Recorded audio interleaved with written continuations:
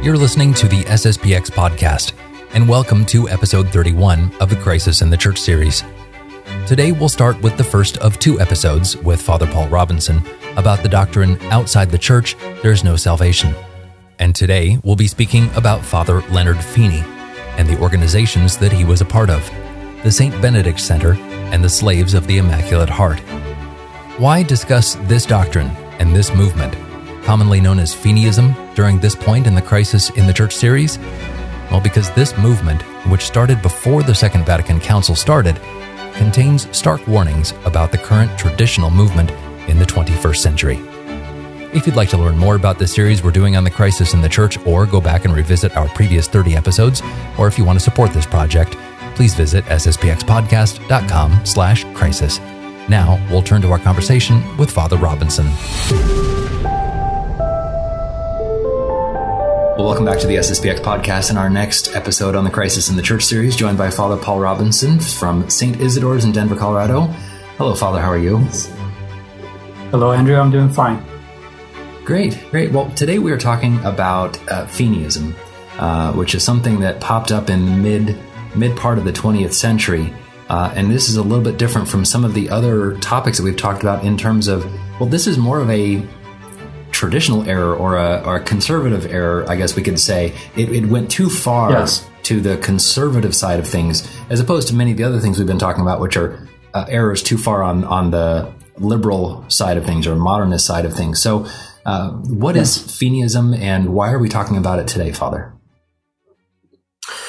Well, let me just say, first of all, that this is a topic that hits close to home for me, because I actually grew up in an independent chapel in Kentucky that was first serviced by Father Wathen, who was a Feeneyite, what is called a Feeneyite, or a follower of the specific idea of Father Leonard Feeney. And then my Father Bitzer, who was also a Feeneyite. So this I've got a bit of a track record with this particular topic. How does it connect to the Crisis in the Church series? I think what we have to understand with Feeneyism is that Father Leonard Feeney was reacting to some bad theology before the council. This ecumenism that was up and coming in the church was becoming very popular in the church, including in the United States. This idea that everybody is saved, or non-Catholic religions are acceptable and vehicles for salvation.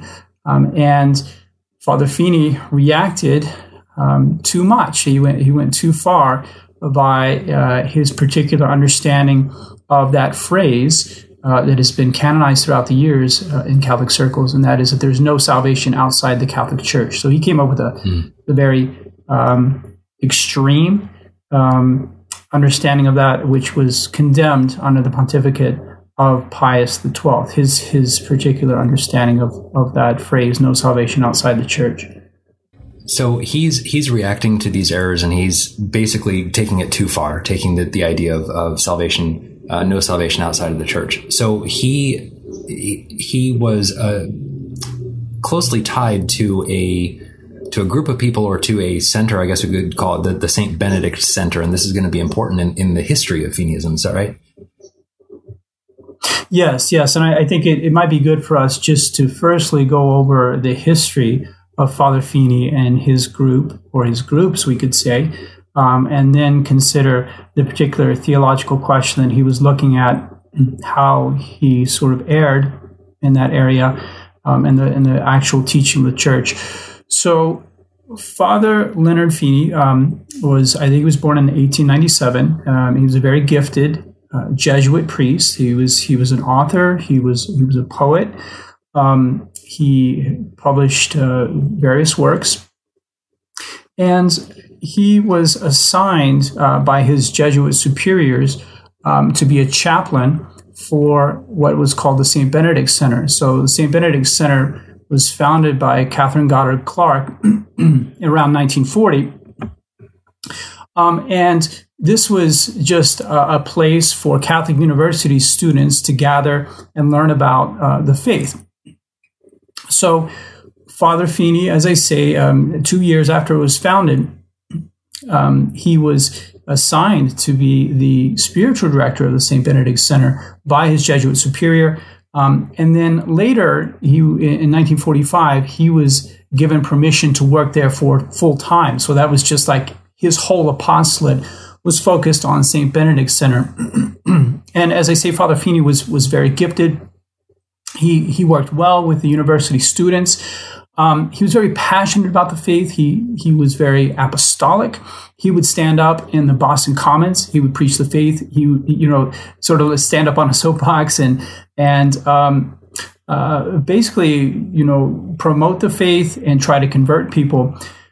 So far, so good. But unfortunately, his work with the St. Benedict Center became just too particular, too individualistic. And they started doing things without getting any permission for them whatsoever. One thing that they did is they transformed St. Benedict Center from being just a gathering place for university students to being an actual school. They didn't consult the Jesuits. They didn't consult the diocese. They probably said, okay, we're lay folk. We don't need the permission of the diocese. And Father Feeney was very reluctant to have other Jesuits help out at St. Benedict Center.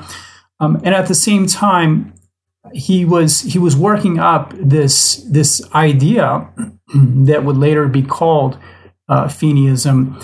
He was noticing that there were this weakening of faith in the Catholic world, and he thought that there was some sort of displaced doctrine, some sort of doctrine that was no longer being held as it should, that would explain the doctrinal corruption that he saw around him. And so he looked, and in 1947, he announced that doctrine was no salvation outside the Catholic Church. That this was the dogma that was somehow displaced, sort of set aside in the 1940s, that was leading people to not have their faith as they should. And he started calling it, and St. Benedict Center started calling it the dogma. They always referred to it as the dogma, as if, the other, there's a first-class dogma, and then the rest are sort of second-class dogmas. So they definitely focused completely on that. Like, this was the solution, like how Archbishop Lefebvre, his mindset was that what I need to give to the church are priests in order to resolve the crisis of the church. I needed to give good priests to the church. For Father Feeney, he said, I need to give the dogma back to the church and teach people this dogma. That's very interesting. It's and this is not, correct me if I'm wrong, and I think we're going to dive into this in a little bit after we talk about Feeneyism itself and Father Feeney and his story. The dogma, like you said, is a little bit odd. Church. That formula, outside the church there's no salvation, extra ecclesiam nulla salus, is a formula that has been canonized from time immemorial. And there's some very strong statements to that effect, very definitive statements. So it's definitely, I would say, a de fide teaching of the church. However, what must be understood is that we have to believe the truths of the faith in the way that the church teaches them. What Father Feeney's problem was not that he was identifying this as something that needs to be believed. It was that he was giving his own interpretation to that belief, a very rigorous interpretation. So that's really where he deviated. And when you sort of see this trajectory that Father Feeney is on that leads, what I would say, to disaster. When he starts to isolate himself at St. Benedict Center, he starts to come up with this extreme idea of no salvation outside the church, which as I say, what we'll cover in the second part, what exactly he understood that to mean. And he just goes from there. It just gets worse and worse from that point. So in 1948, I suppose the superiors were seeing that this is not looking good, and so they transferred him to another place. He said, "Let's get him out of St. Benedict Center. Let's transfer him to Holy Cross College in Worcester, Massachusetts." And for the Jesuits, the question of obedience is super important for that. I think it's super important for all priests and nuns and monks. But for the Jesuits especially, they take an extra vow of obedience to the Pope. So it's definitely ingrained in them. So Father Feeney went. I mean, God bless him. He obeyed orders. He went to Holy Cross College. But shortly thereafter, a couple of young men from St. Benedict Center came and they said, please, Father, come back to the center. I mean, the St. Benedict Center is not the same without you. It's not going to survive without you. Think about all that great work that you were doing. Please come back. And so that Father Feeney, we may say, gave in to that temptation, and he went back to St. Benedict Center. His superiors wrote him, and they said, please, return to your proper assignment. You must. I mean, we're binding you under holy obedience to go back to your proper assignment. And Father Feeney refused. He refused each time he was asked. And then at the end of 1948, effectively, he was suspended from hearing confessions. And so, yes, he was heavily censured, and he just kept going after that, so it's sort of a sad story in that regard, because you have a very talented priest who is kind of ruined to a certain degree by this disobedience. It is interesting, though, hearing that story, and this brings back the wisdom of Archbishop Lefebvre in setting up the society where the priests are not staying in one spot for any particular long period of time. Father, you're going to be in Denver for, maybe another 2 years, maybe another 5. Maybe another 7, who knows, but you're not there long term. And, if some of your St. Isidore's parishioners come back to you, after you're transferred to Kentucky or St. Mary's or wherever, you're not going to go back. I mean, because the idea is not that this is Father Robinson's church. This is a traditional Catholic church. This is not, we're trying to get away from that cult of personality. Archbishop Lefebvre was very smart in that. Yeah, that's exactly true. I mean, a priest can be at a certain place. He can be a very charismatic figure. The people become very attached to him. And then slowly but surely, he develops the idea that this is where God wants him to be, no matter what. Even if his superiors tell him that that's not where he's supposed to be, he says to himself, no, this is what God wants me to do. And he sort of steps outside of the line of providence at that point. And unfortunately, that's what happened to Father Feeney.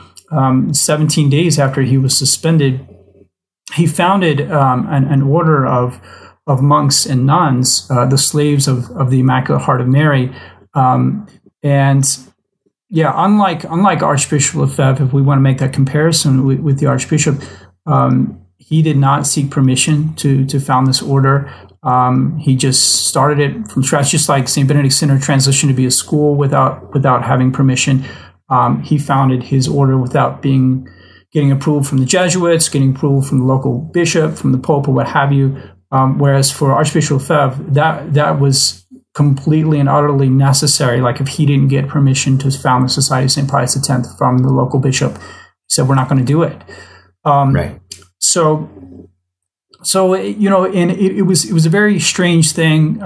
This sort of morphing of St. Benedict Center into the Slaves of the Immaculate Heart of Mary, because what he was dealing with, he had a bunch of lay folk there who were married, and now he says, well, we're going to become religious.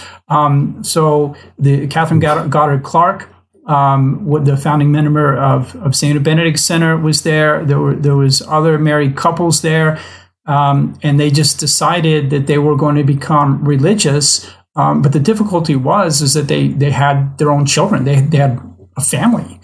So what they did, and this is something that's unique in the history of the church, really. I mean, as far as I know, there's no other example that's happening.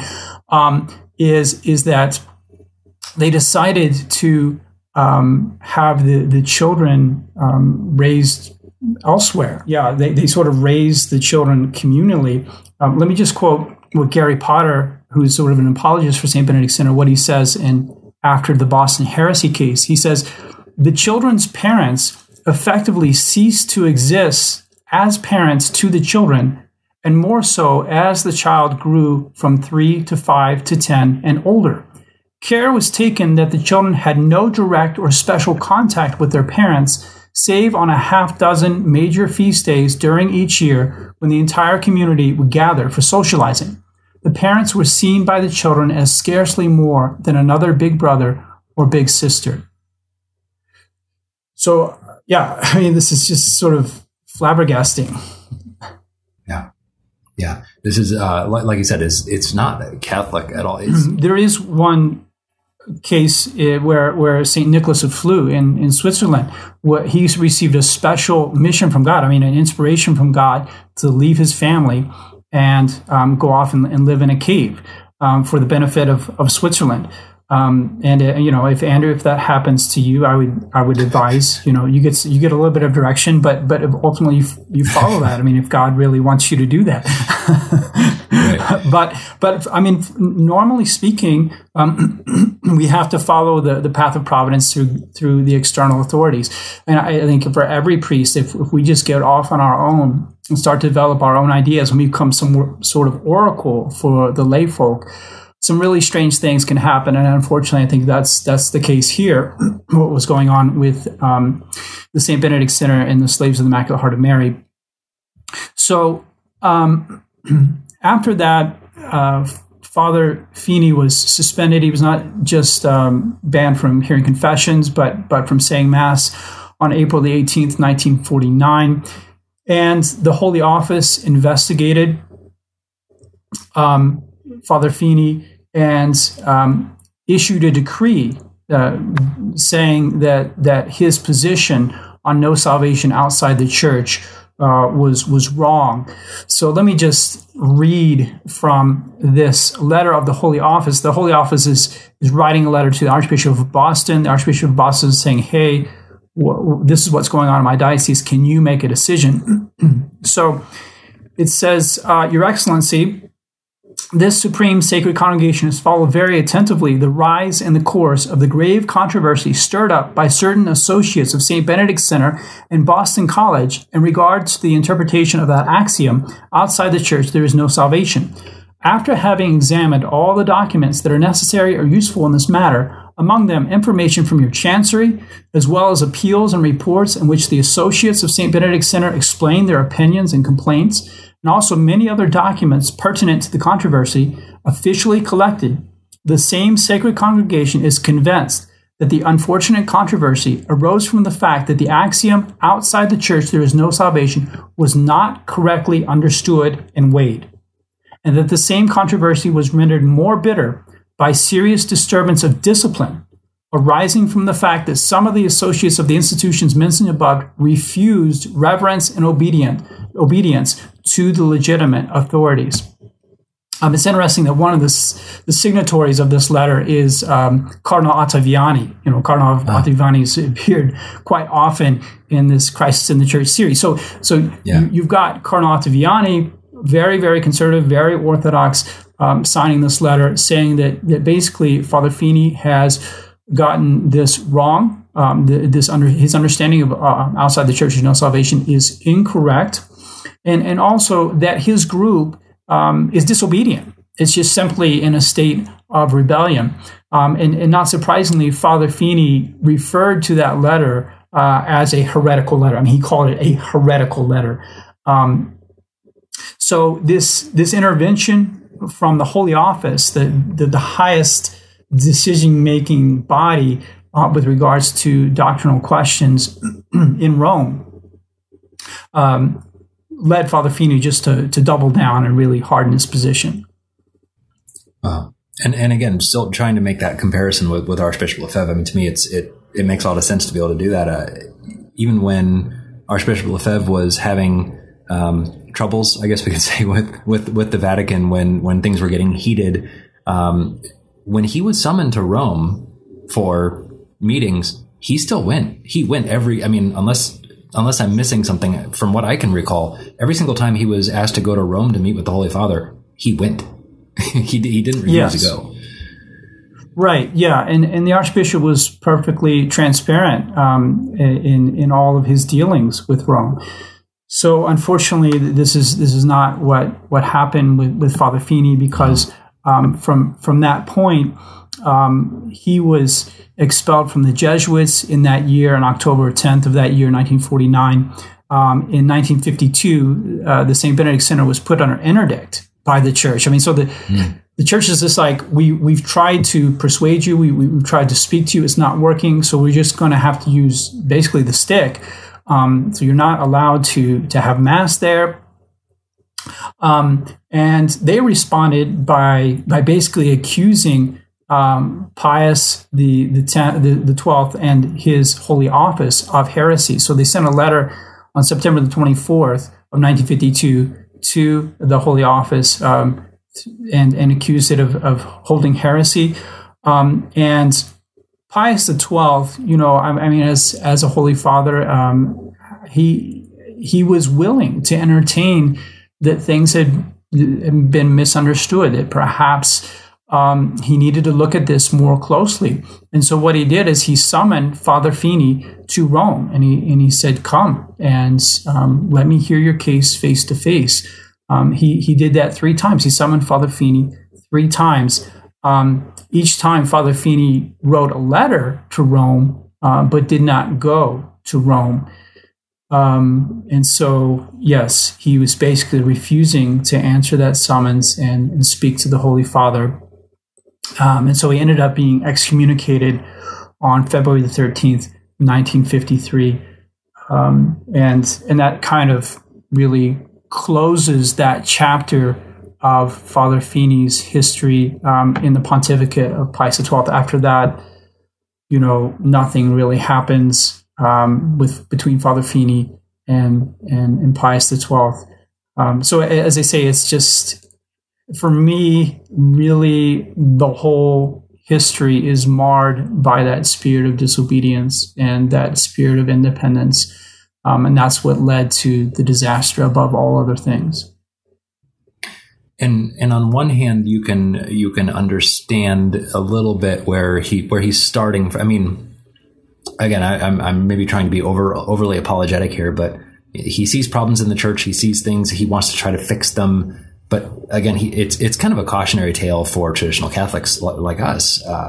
There is a too far. There is a too or overly traditional that you don't want to get down into, because.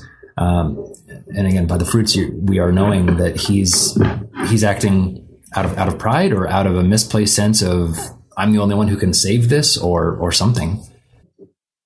Yeah, I think it's definitely a cautionary tale. We definitely sympathize with Father Feeney. We sympathize with his followers. We hate ecumenism too. We hate this degradation of the special status of the Catholic Church, to put the Catholic Church on the same level as the Baptists and the Presbyterians and the Lutherans and so on is very painful to see, because the Church is the one bride of Christ. And yet at the same time, to go off on our own and invent some new understanding of outside of the Church there's no salvation, and make that dogma, even against the Pope himself, a very good and Orthodox Pope, is going too far. I mean, you're going to see that later on with the era of sedevacantism. I mean, it's the same sort of thing. They're just like, how can we have popes who are so bad, and they're looking for a solution, and they reach for a very black and white solution, but one which really creates many more problems than it solves. And I think that's what happens here. Father Feeney is like, okay, I'm going to fix the crisis in the church. What I need to find the solution, sort of the silver bullet. And he's like, I think I've got it.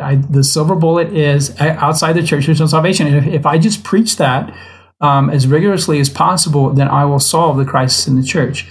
And I mean, that was his anticipation. But what happened instead is he found this sort of bizarre group of religious who raised their children in common, and live apart from their spouses, and sort of switch gears with their whole state in life, and basically consider themselves fit to excommunicate Rome or tell Rome that you're in a state of heresy. So Yeah. Yeah, not great. So this is where things stand with Pius XII and Father Feeney. After Pope Pius XII, though, we have John the 23rd and then Pope Paul VI. What did Father Feeney ever get in contact with them later? Did they ever have any interactions with Father Feeney? How does the story kind of end? Yeah, well, there was this prelate of Boston, Archbishop Umberto Medeiros, who I think he wanted to basically save Father Feeney, save his soul, and so he appealed to Paul VI to find a way to reconcile Father Feeney with the Church. And what happened was in 1972. He was able to do that. He was able to reconcile Father Feeney to the Church, but Father Feeney was not demanded to recant his interpretation of Extra Ecclesiam Nulla Salus. So, I mean, it's kind of paradoxical that Father Feeney was basically condemned under Pius XII, a very orthodox pope, and then he was reconciled under Paul VI, very liberal pope, but without ever having to admit that he was wrong. So, I mean, we certainly hope that he saved his soul, but we just don't see that humbling of himself. Unfortunately, he did die. I believe it was 1978. He, as they say, he was reconciled with the Church. He was buried by the bishop there in Boston. So he had an ecclesiastical funeral and everything. So, I mean, in a sense, that's a good ending to it, but we would wish that he had recanted his error before he had died. Certainly. Well, that's fascinating, Father, and it's very interesting to kind of place this in the chronology of what we've been talking about today. And we'd be remiss if we didn't talk about the true interpretation or the actual interpretation of no salvation outside of the Church. So we're going to be doing that next episode. We're going to dive into that a little bit more. But for today, I think that kind of wraps things up. So thank you very much, Father, for going into that with us. So I appreciate it. My pleasure, Andrew. Anytime. Thank you. Thank you for listening to and watching episode 31 of the Crisis in the Church series here on the SSPX podcast. Coming up next time, we'll continue our discussion on the topic of Extra Ecclesiam Nulla Salus, this time from a doctrinal perspective. What is it that the Church teaches on this subject? And what was the main error held by the followers of Father Feeney? And how does this doctrine relate to the current crisis in the Church? If you have a question on the topic of the crisis, please feel free to ask it at sspxpodcast.com/crisis. Please share this episode with someone who you think might enjoy it. And if they don't know what a podcast is, please show them so that they can take advantage of all our episodes. And if you have the ability to set up a monthly recurring donation of $5 or $10 or $20 on sspxpodcast.com, it would help us immensely to complete this Crisis in the Church project. Until next week, thank you for listening, and God bless you.